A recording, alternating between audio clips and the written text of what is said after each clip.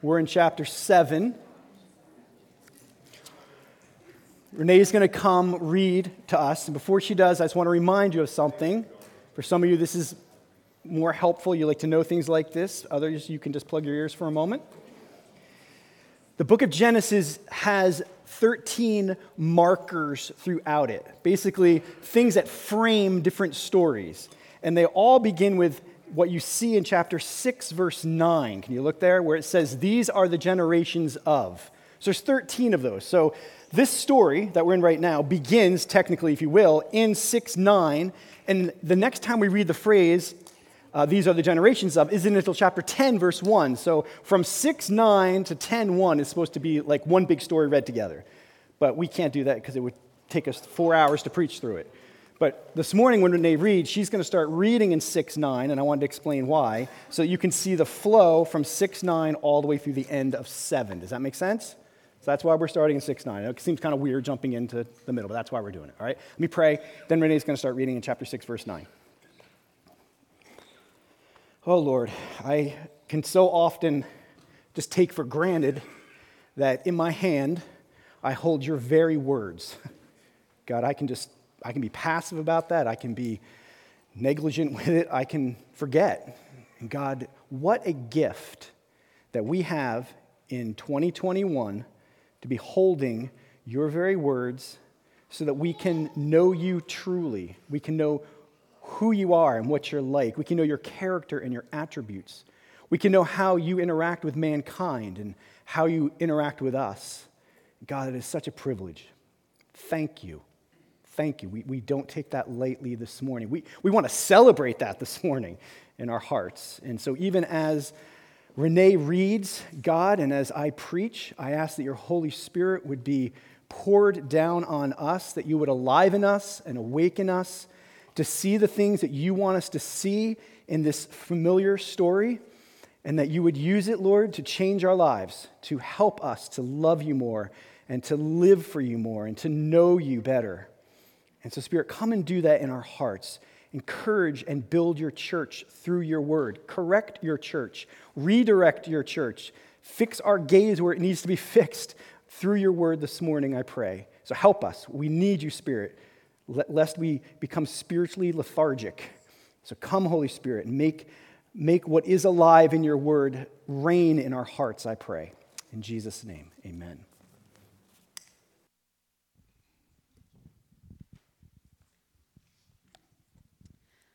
All right, Genesis chapter 6, verses 9 through 7:24. These are the generations of Noah. Noah was a righteous man, blameless in his generation. Noah walked with God, and Noah had 3 sons, Shem, Ham, and Japheth. Now the earth was corrupt in God's sight, and the earth was filled with violence. And God saw the earth, and behold, it was corrupt, for all flesh had corrupted their way on the earth. And God said to Noah, I have determined to make an end of all flesh, for the earth is filled with violence through them. Behold, I will destroy them with the earth. Make yourself an ark of gopher wood. Make rooms in the ark and cover it inside and out with pitch. This is how you are to make it. The length of the ark, 300 cubits, its breadth 50 cubits, and its height 30 cubits. Make a roof for the ark and finish it to a cubit above, and set the door of the ark in its side. Make it with lower, second, and third decks. For behold, I will bring a flood of waters upon the earth to destroy all flesh, in which is the breath of life under heaven.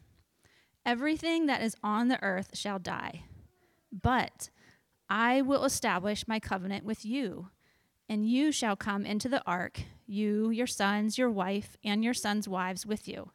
And of every living thing of all flesh, you shall bring 2 of every sort into the ark to keep them alive with you. They shall be male and female. Of the birds according to their kinds, and of the animals according to their kinds, of every creeping thing of the ground according to its kind, 2 of every sort shall come into you to keep them alive. Also, take with you every sort of food that is eaten, and store it up. It shall serve as food for you and for them. Noah did this. He did all that God had commanded him. chapter 7. Then the Lord said to Noah, "Go into the ark, you and all your household, for I have seen that you are righteous before me in this generation. Take with you 7 pairs of all clean animals, the male and his mate, and a pair of the animals that are not clean, the male and his mate, and 7 pairs of the birds of the heavens also, male and female, to keep their offspring alive on the face of all the earth. For in 7 days I will send rain on the earth 40 days and 40 nights, and every living thing that I have made will blot out from the face of the ground." And Noah did all that the Lord had commanded him. Noah was 600 years old when the flood of waters came upon the earth. And Noah and his sons and his wife and his sons' wives with him went into the ark to escape the waters of the flood. Of clean animals and of animals that are not clean, and of birds and of everything that creeps on the ground, 2 and 2, male and female, went into the ark with Noah, as God had commanded Noah. And after 7 days the waters of the flood came upon the earth. In the 600th year of Noah's life, in the 2nd month, on the 17th day of the month, on that day all the fountains of the great deep burst forth, and the windows of the heavens were opened. And rain fell upon the earth 40 days and 40 nights. On the very same day, Noah and his sons, Shem and Ham and Japheth, and Noah's wife and the 3 wives of his sons with them entered the ark. They and every beast according to its kind, and all the livestock according to their kinds, and every creeping thing that creeps on the earth according to its kind, and every bird according to its kind, every winged creature. They went into the ark with Noah, 2 and 2 of all flesh in which there was the breath of life. And those that entered, male and female of all flesh, went in as God had commanded him, and the Lord shut him in. The flood continued 40 days on the earth. The waters increased and bore up the ark, and it rose high above the earth. The waters prevailed and increased greatly on the earth, and the ark floated on the face of the waters. And the waters prevailed so mightily on the earth that all the high mountains under the whole heaven were covered. The waters prevailed above the mountains, covering them 15 cubits deep, and all flesh died that moved on the earth. Birds, livestock, beasts, all swarming creatures that swarm on the earth, and all mankind. Everything on the dry land in whose nostrils was the breath of life died. He blotted out every living thing that was on the face of the ground, man and animals and creeping things and birds of the heavens. They were blotted out from the earth. Only Noah was left, and those who were with him in the ark. And the waters prevailed on the earth 150 days. This is the word of the Lord. Thank you, Renee.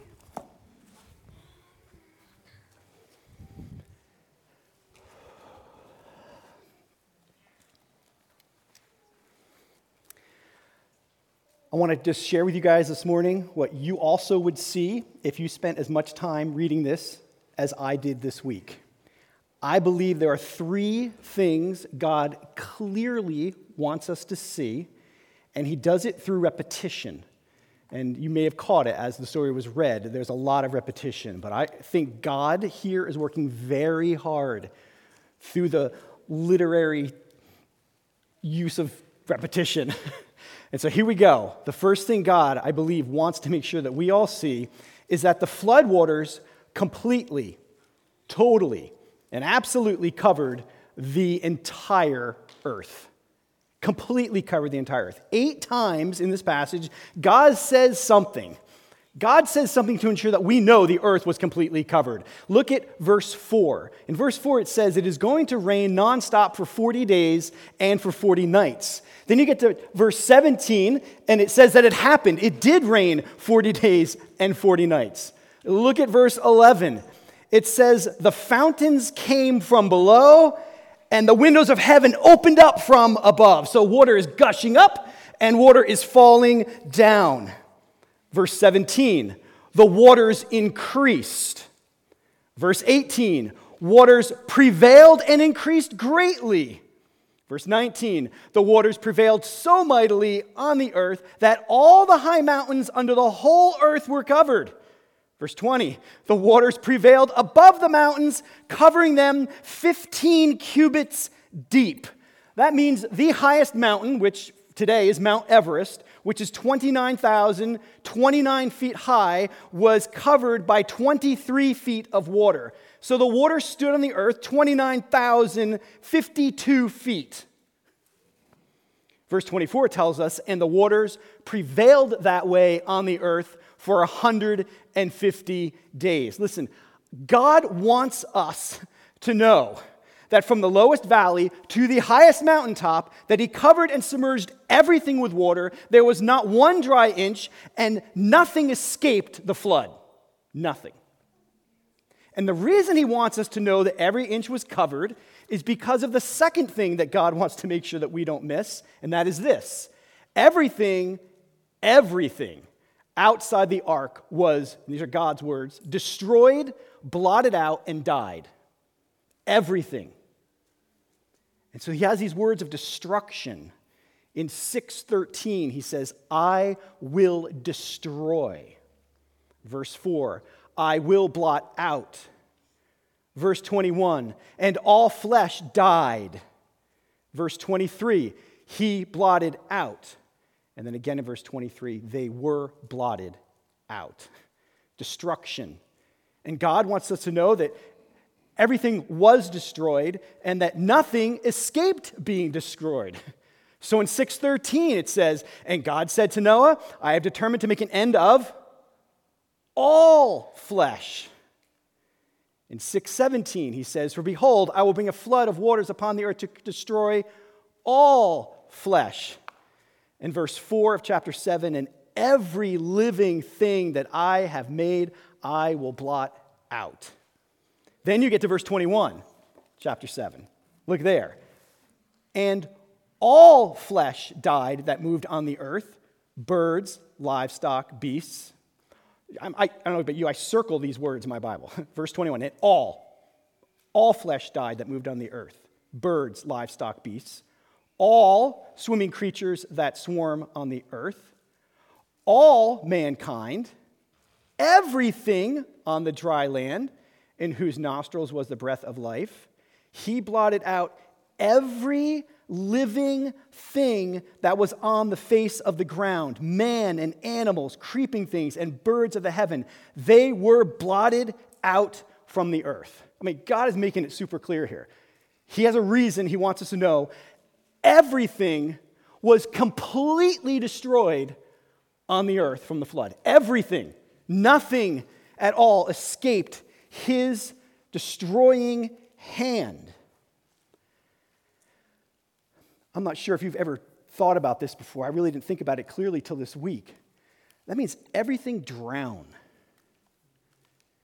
Everyone drown underwater. A few weeks ago, Abigail, Elspeth, and I were walking on the beach in Ocean City. It was after dinner, so it meant no lifeguards on duty. And as we were walking, we came upon a family, and the dad and mom were 10 feet ahead of us, just started screaming to their kid out in the water, just screaming, come back, you're out too far, you got to come back in. And so it drew our attention, so we looked, and sure enough, this little boy, 10, I don't know how old he was, 8, 10, is out way too far. And he ain't coming back in. And so it took us a minute, but we realized he's in a riptide, and he can't get back. So simultaneously, Dad and I begin to go out. He's running for his son. I lose my keys and my phone and my glasses. I'm like, let's go. Let's get this kid. Well, I didn't get very many steps into the water until I realized these waves are big, and the riptide was very strong. Well, the dad kept going, and I stopped deep, trying to keep myself afloat, watching to see what he would do. And then everything got really quiet, eerie. Ever been in a situation where things like just even though the waves were crashing, it was just quiet and still? And I realized that Dad is not a good swimmer. And so Dad is now holding his son up, trying to keep him out of the waves. He sees me, probably as close as me to Wayne. And every time a wave came over him, he would hold his kid up and say, I can't do this. I'm drowning. I can't do this. I'm drowning. And he and his son just kept going up and down under the waves. It seemed like hours. It was 4 or 5 minutes of the whole event. But it was the first time I ever thought about the fact that in Noah's story, everyone drowned. Dads are holding up their kids and they're drowning. Grandparents are drowning. Animals are drowning. Everything on the earth drown underwater. Devastating. Could there be anything worse? See, this judgment sounds horrid, and it is, but it makes no sense unless we see how infinitely pure and happy and good and radiant and holy and righteous and beautiful God is. And that God created man in his image to reflect that goodness and that majesty by becoming pure and happy and holy and radiant like he is. But because we sin, we reject wanting to be like God so we can be like ourselves. Be the best version of me, thank you very much. So sin really is determining what is right and wrong. Sin is saying, I want to do what is right in my own eyes. And so until we hold these two things, the glory and the majesty and the righteousness and the goodness of God on one side and man's complete rebellion against God, there's no one righteous, no, not one. All have sinned and fall short of the glory of God. Everyone's intentions of their hearts is only evil all the time. Until we hold both of those true, we can't make sense of the flood and the fact that everyone drowned in the flood. Everyone, everything is dead. It is blotted out. God's punishment for sin was executed. Now, the reality that everything was blotted out seems to be building up to make this point in verse 23. I think this is maybe the capstone of the passage. Verse 23, only Noah was left, and those who were with him in the ark. Only those that were with him in the ark. I think this is the third thing God wants to make very clear. Only what went into and entered the ark escaped. I mean, good grief, over and over again. Everything's blotted out. Everything's annihilated. Everything will die. And then there's this phrase over and over again. They entered the ark 11 times. 11 times it says they went into the ark, they entered the ark, they came into the ark. I mean, that is just redundant repetition. So 6:18, you shall come into the ark. 6:19, bring 2 of every sort into the ark. 7:1, go into the ark. 7:7, went into the ark. 7:9, went into the ark. 7:13, entered the ark. 7:14, entered the ark. 7:15, went into the ark. 7:16, entered and went into the ark. 7:23, only Noah was left, and those were with him in the ark. What's God's point? Why is it so important to God that we know that Noah went into the ark? That he would say it over and over 11 times. Well, here's why. God wants us to see, look at verse 7, look there with me, and Noah and his sons and his wife and his sons' wives with him went into the ark to escape. To escape. To escape death. God wants us to know the only way to escape judgment is to be inside the ark. Only what went into the ark escaped death. Only what went into the ark escaped destruction. Outside the ark, destroyed. Everything inside the ark escaped. Everything outside the ark died. Everything inside the ark lived. Everything outside of the ark was blotted out. Everything inside the ark floated above the judgment. God wants the reader to know. He wants you to know that you have to be inside the ark to escape. You got to be in the ark. It is the only way to escape certain death. Now, Moses knew this. And I meant to say Moses. Moses knew this. Because do you know when the next time is? Moses is penning this, so Moses is writing this. Do you know when the next time is we see the word ark in the Bible? It's not the Ark of the Covenant.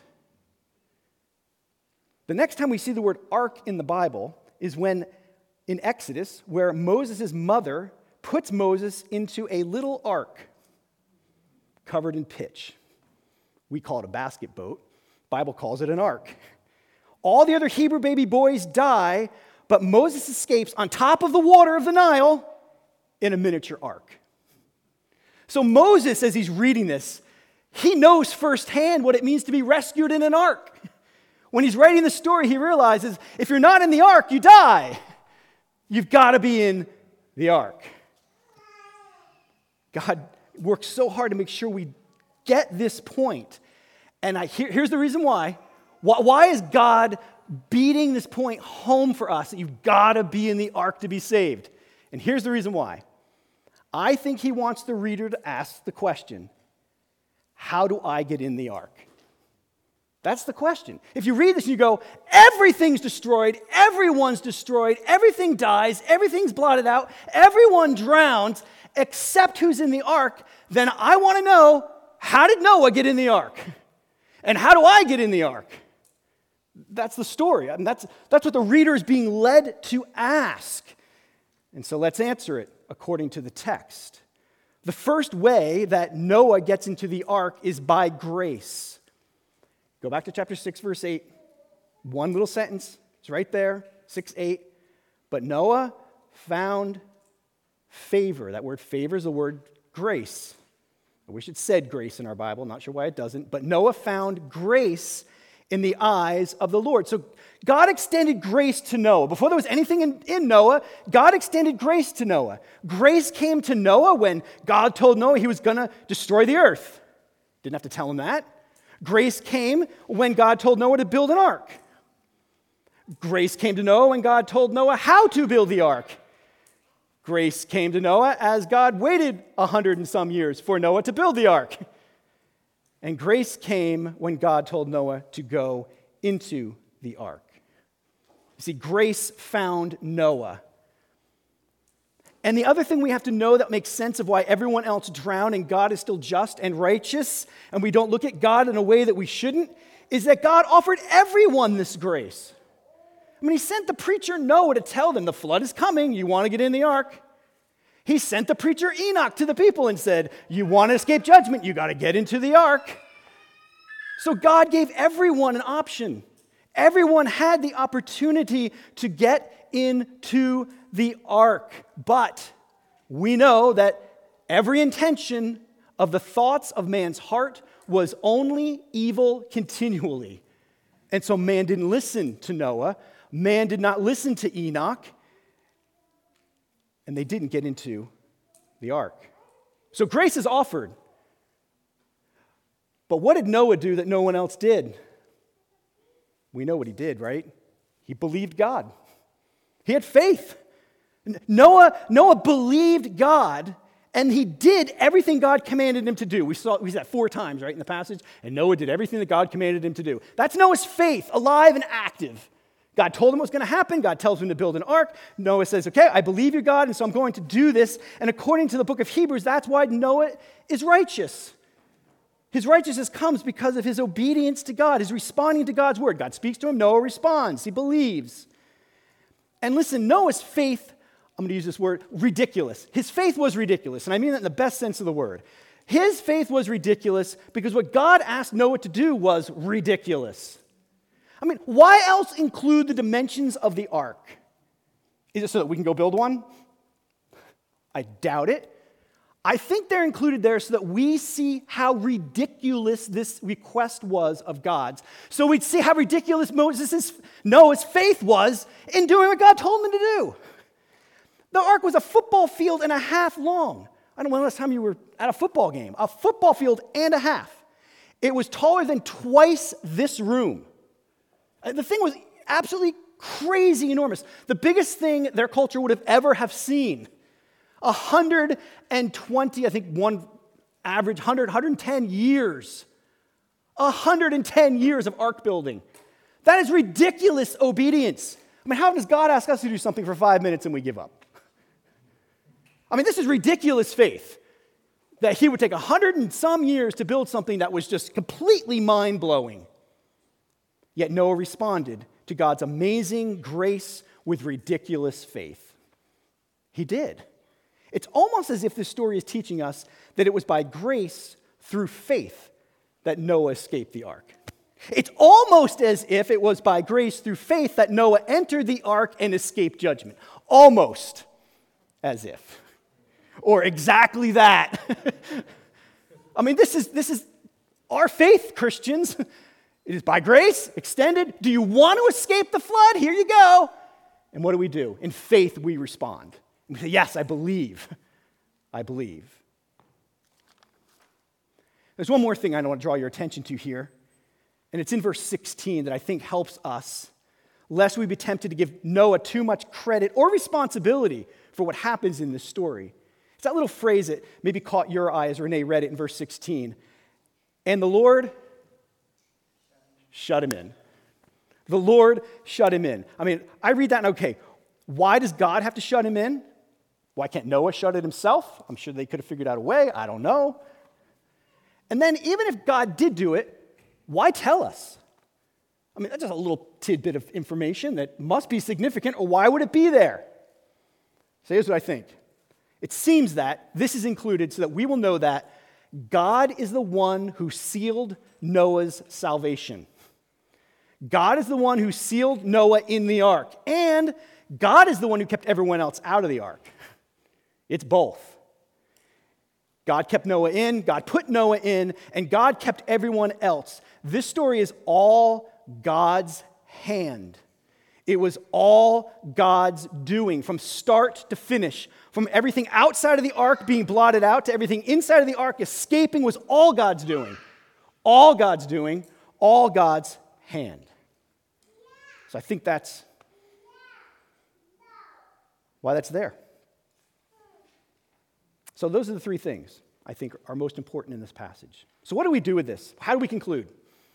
Right? You're a Christian here this morning. You read the story of Noah and the ark.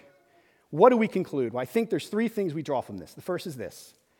When God decides it's time to destroy man for his corrupt, evil heart, God does it thoroughly, completely, and pervasively, and there are no second chances once he starts. Once the door is shut, it's too late. There's a cutoff. There's a cutoff. There's a time where there's no option, no hiding, no escaping. You'll be dead and judged. That's the first thing. The second thing seems to be clear is this.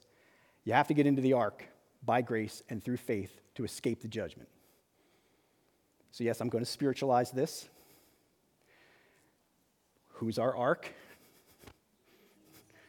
Jesus is our ark. To escape the punishment of God, we know, we've studied Colossians recently, you have to be found in Christ. That was the whole point of Colossians. Everything's in Christ. You've got to be in Christ. If you're not in Christ, you face judgment. But in Christ, you escape judgment.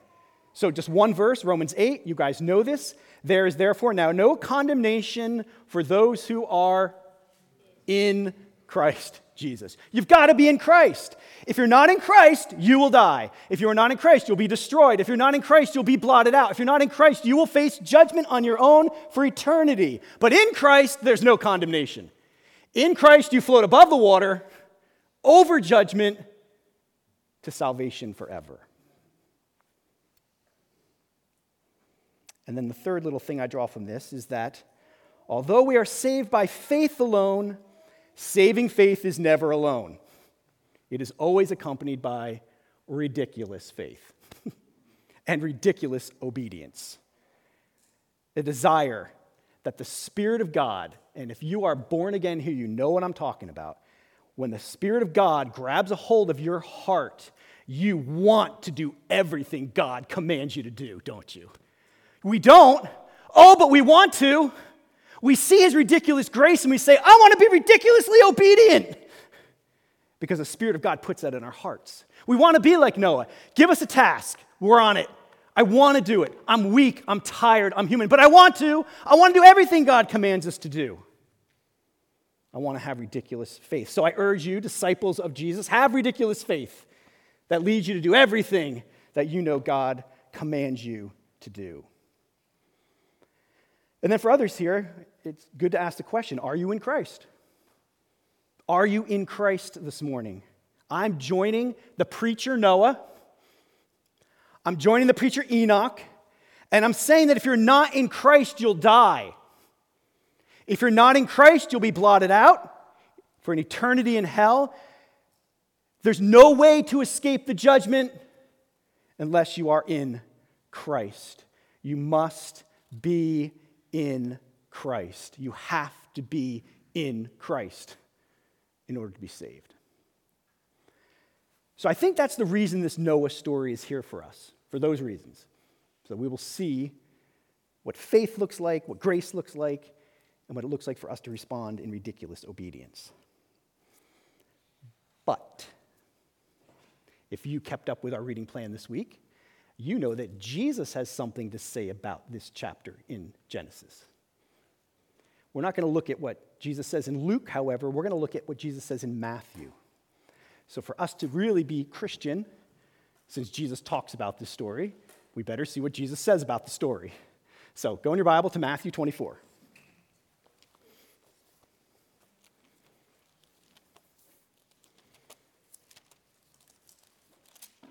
Matthew 24.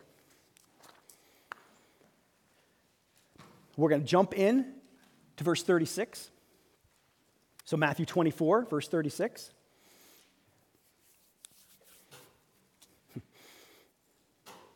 Jesus has just been talking about how he's going to come back. He's going to return to the earth after he leaves. And in chapter 24, verse 36, Jesus begins to tell us what it looks like as we wait for his return. So let's read together. I'll read to you. I'm going to do this slow. Let's walk through this passage. Here's what it says. Chapter 24, Matthew, verse 36. But concerning that day, he's talking about the day when he returns, that day and hour, no one knows, not even the angels of heaven, nor the Son, but only the Father. All right, so I don't know if I hear some clicking pens. That's good. I'm going to tell you some stuff that I underlined in my Bible. You can or cannot do that, but I want to draw your attention to them at least as we go through it. First is this. Look at the phrase, no one knows. That's going to be repeated, so I want you to catch it before we move on. So, but concerning the day and the hour, no one knows, not even the angels of heaven, nor the Son, but the Father only. For as were the days of Noah, that's why we're here, right? He's talking about the days of Noah. So, as were the days of Noah, so will be the coming of the Son of Man.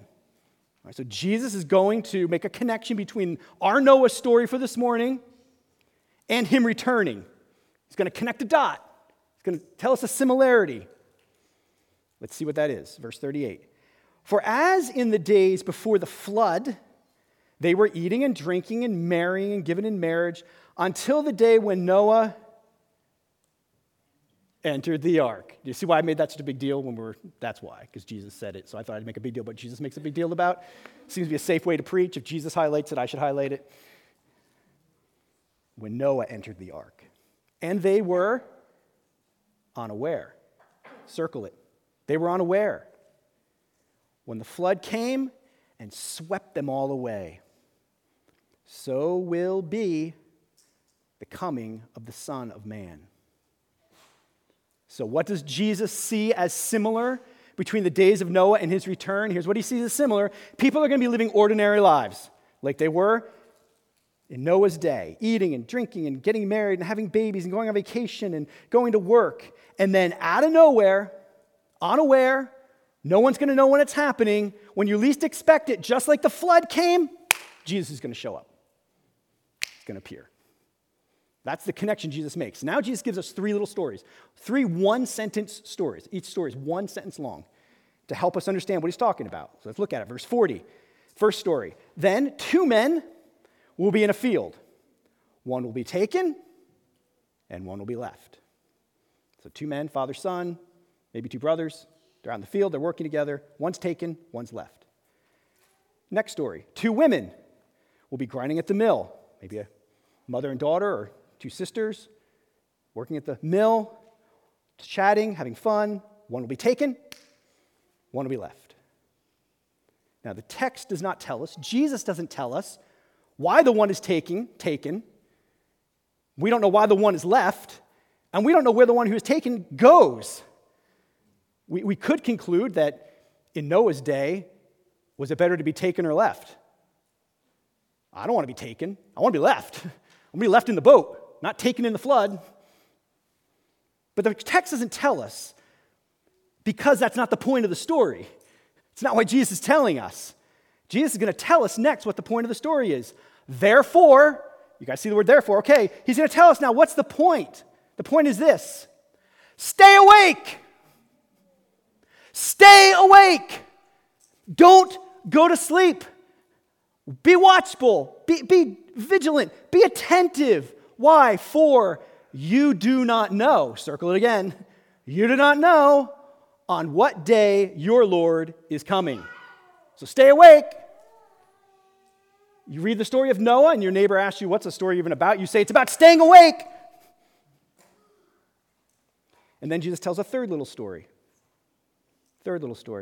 But know this, that if the master of the house had known, circle it, had known, in what part of the night the thief was coming, he would have stayed awake. He would have stayed awake and would have not let his house be broken into. Simple story, right? If you knew a guy was coming at midnight to break into your house, we'd all be there at the door waiting to welcome him and his cohorts. But he didn't know. If he had, he would have stayed awake, but he didn't. Verse 44, therefore, another application. Therefore, in light of this story, Jesus is trying to get our attention. In light of this, here comes our application. You also must be ready. Be ready. Be prepared. For the Son of Man is coming at an hour, circle it, you do not expect. You do not expect. The point of this one-sentence story is this: if you knew when Jesus was coming, you would stay awake. But you don't know, so be ready for Jesus to return when you don't expect it. So interesting. Jesus reaches all the way back to the Noah story as he's getting into the ark and brings us this application. Just like they didn't know when the flood was coming in Noah's day, you don't know and you're unaware of when I am coming. No one knows. And in light of this, stay awake. Be ready. Stay awake. Be ready. I can hear Jesus' words echoing through the mountainside. Stay awake. Be ready. Because you never know when I'm going to return. I want to pastor you for a moment, not necessarily directly related to the text, but maybe more to our culture and to what we live through every day. When I hear stay awake, I don't know what you think. Jesus is here this morning looking and saying, hey, I could come back any moment, so stay awake. Where does your mind go? My mind goes a couple places. One, I can hear Jesus saying, be alive, tend your soul, hunger for God, pursue being spiritually enlivened. Give time and energy doing the things that revive your soul and make you feel close to God and help you draw near to God. Go hard after Him. Be filled with the Spirit. Do whatever you have to do so that you stay awake, spiritually speaking. And I think it's good for us to be aware of the fact that this world is trying to put us to sleep. It is.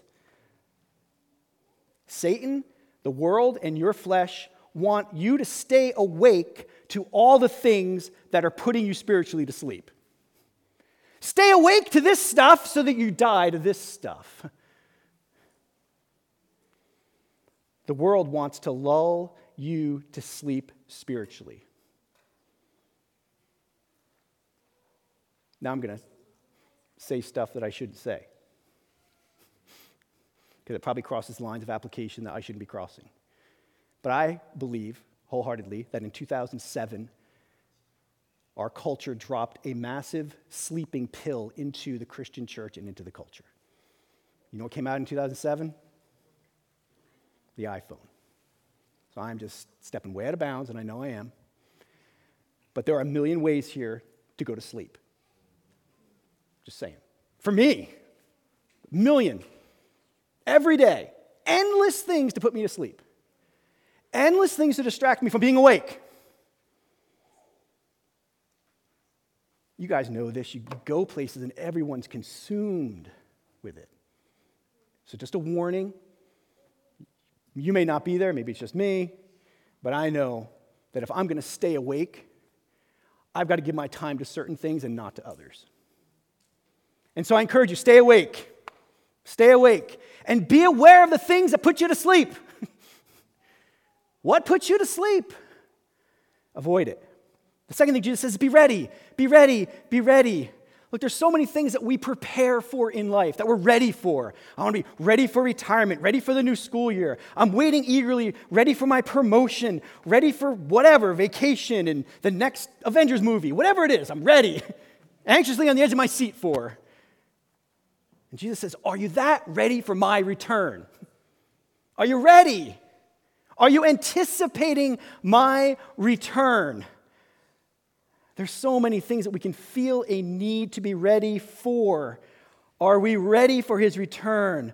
Parents, may I just say a word to you this morning? Of all the things you're preparing your kids for, are you making them ready for his return? Are you preparing them for his return? We prepare our kids for everything. We get them ready for school. We get them ready for sports. We get them ready for college and financial security and jobs and their retirement along with ours. Are we getting them ready for the return of Christ? Are your kids aware that Christ will return? He's coming. I love it that Tyler preached just a few weeks ago from Genesis 5 where it said, and he died, and he died, and he died, and he died, and he died, and he died. Listen, you will see Jesus either when you die, or when he comes. But you're going to meet him. He's coming. And so be ready. Parents, help your kids get ready. Husbands, help your wives. Wives, help your husbands. We've got to wake up if we've fallen asleep to the reality that he will return. He will return. Is his return in view for you? Does it cross your mind? Do you think he could return today?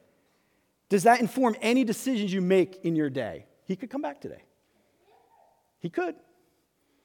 Does that change anything about how you spend your time or what you pursue? Because he could return.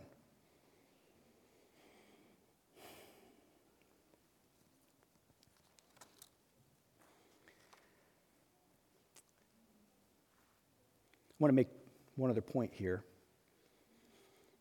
that I hope is helpful. I'm going to make this point for two reasons. One is because if I don't tell you how the story ended on the beach, you'll all ask me afterwards. But the second reason is, for me, it was a visual illustration that helped me. So dad and son are in the water. I'm scared, treading water. The thought enters my mind, is this going to be it? You hear the stories, right? 2 are drowning, 1 goes to save, all 3 drown. Now, it wasn't like life flashed before my eyes. I don't want to be melodramatic, but there was a second where I thought, I could die. Or they're going to die because they're going down. So I did what any of you would have done. I went out, was able to get the son from the dad, get back to the shore. The dad, without the son, was able to swim back to the shore. Dad and I collapsed on the beach. I think as much from emotional exhaustion, honestly, as physical exhaustion. Little kid skips off as if nothing happened. Did he not? I'm like, dude, not my business. But I've thought about that, and I thought, if I'm willing to take that much risk to save somebody physically, why am I not willing to take that much risk to save someone spiritually? If I'm willing to wonder, I might not be able to do this either. I'm going to make it go down, but I'm not going to let him drown, so I'm going for it. You realize that all of our friends who don't know Christ, they're drowning? They don't know they're drowning, but they're drowning. They're drowning spiritually. They're drowning in their sin, and they will be drowning in the wrath of God. Are we willing to risk whatever it takes, ridiculous faith, to go share with them that Christ is coming? He's coming. He's coming. And once he does, the door shuts, and it's too late. That's the point of the story. There is a day where the door will be shut, and only those who are in Christ will escape. Now, I need to tell you this as wrapping up. The rest of chapter 24 and all of chapter 25 answer the question, what does it mean to be awake and ready? Jesus keeps talking about it.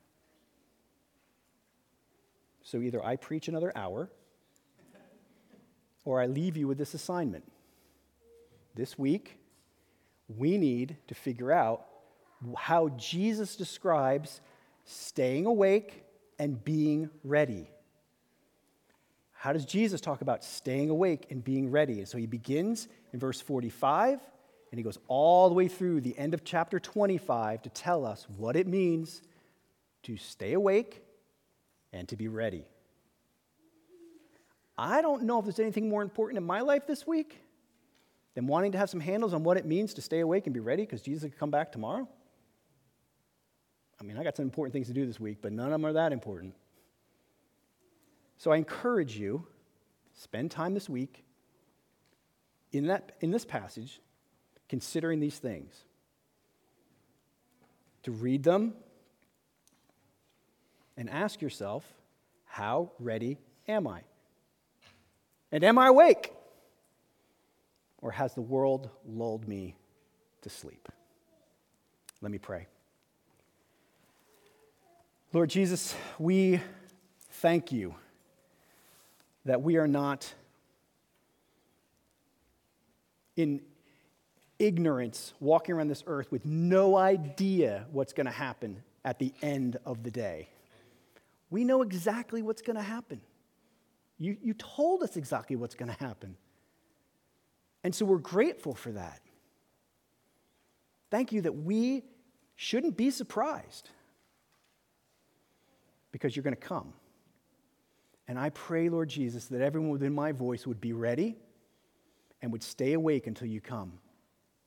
Lord, I pray that we would all find ourselves in Christ, just like Noah found himself in the boat, so that we can experience eternal life, rescued from wrath and judgment. And so, Spirit, help us.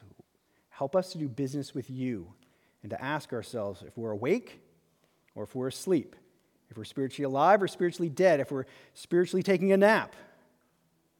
Help us to evaluate how ready we are. Am I ready? God, I pray that you would work your Spirit into our hearts and show us what you want to show us. In Jesus' name, amen.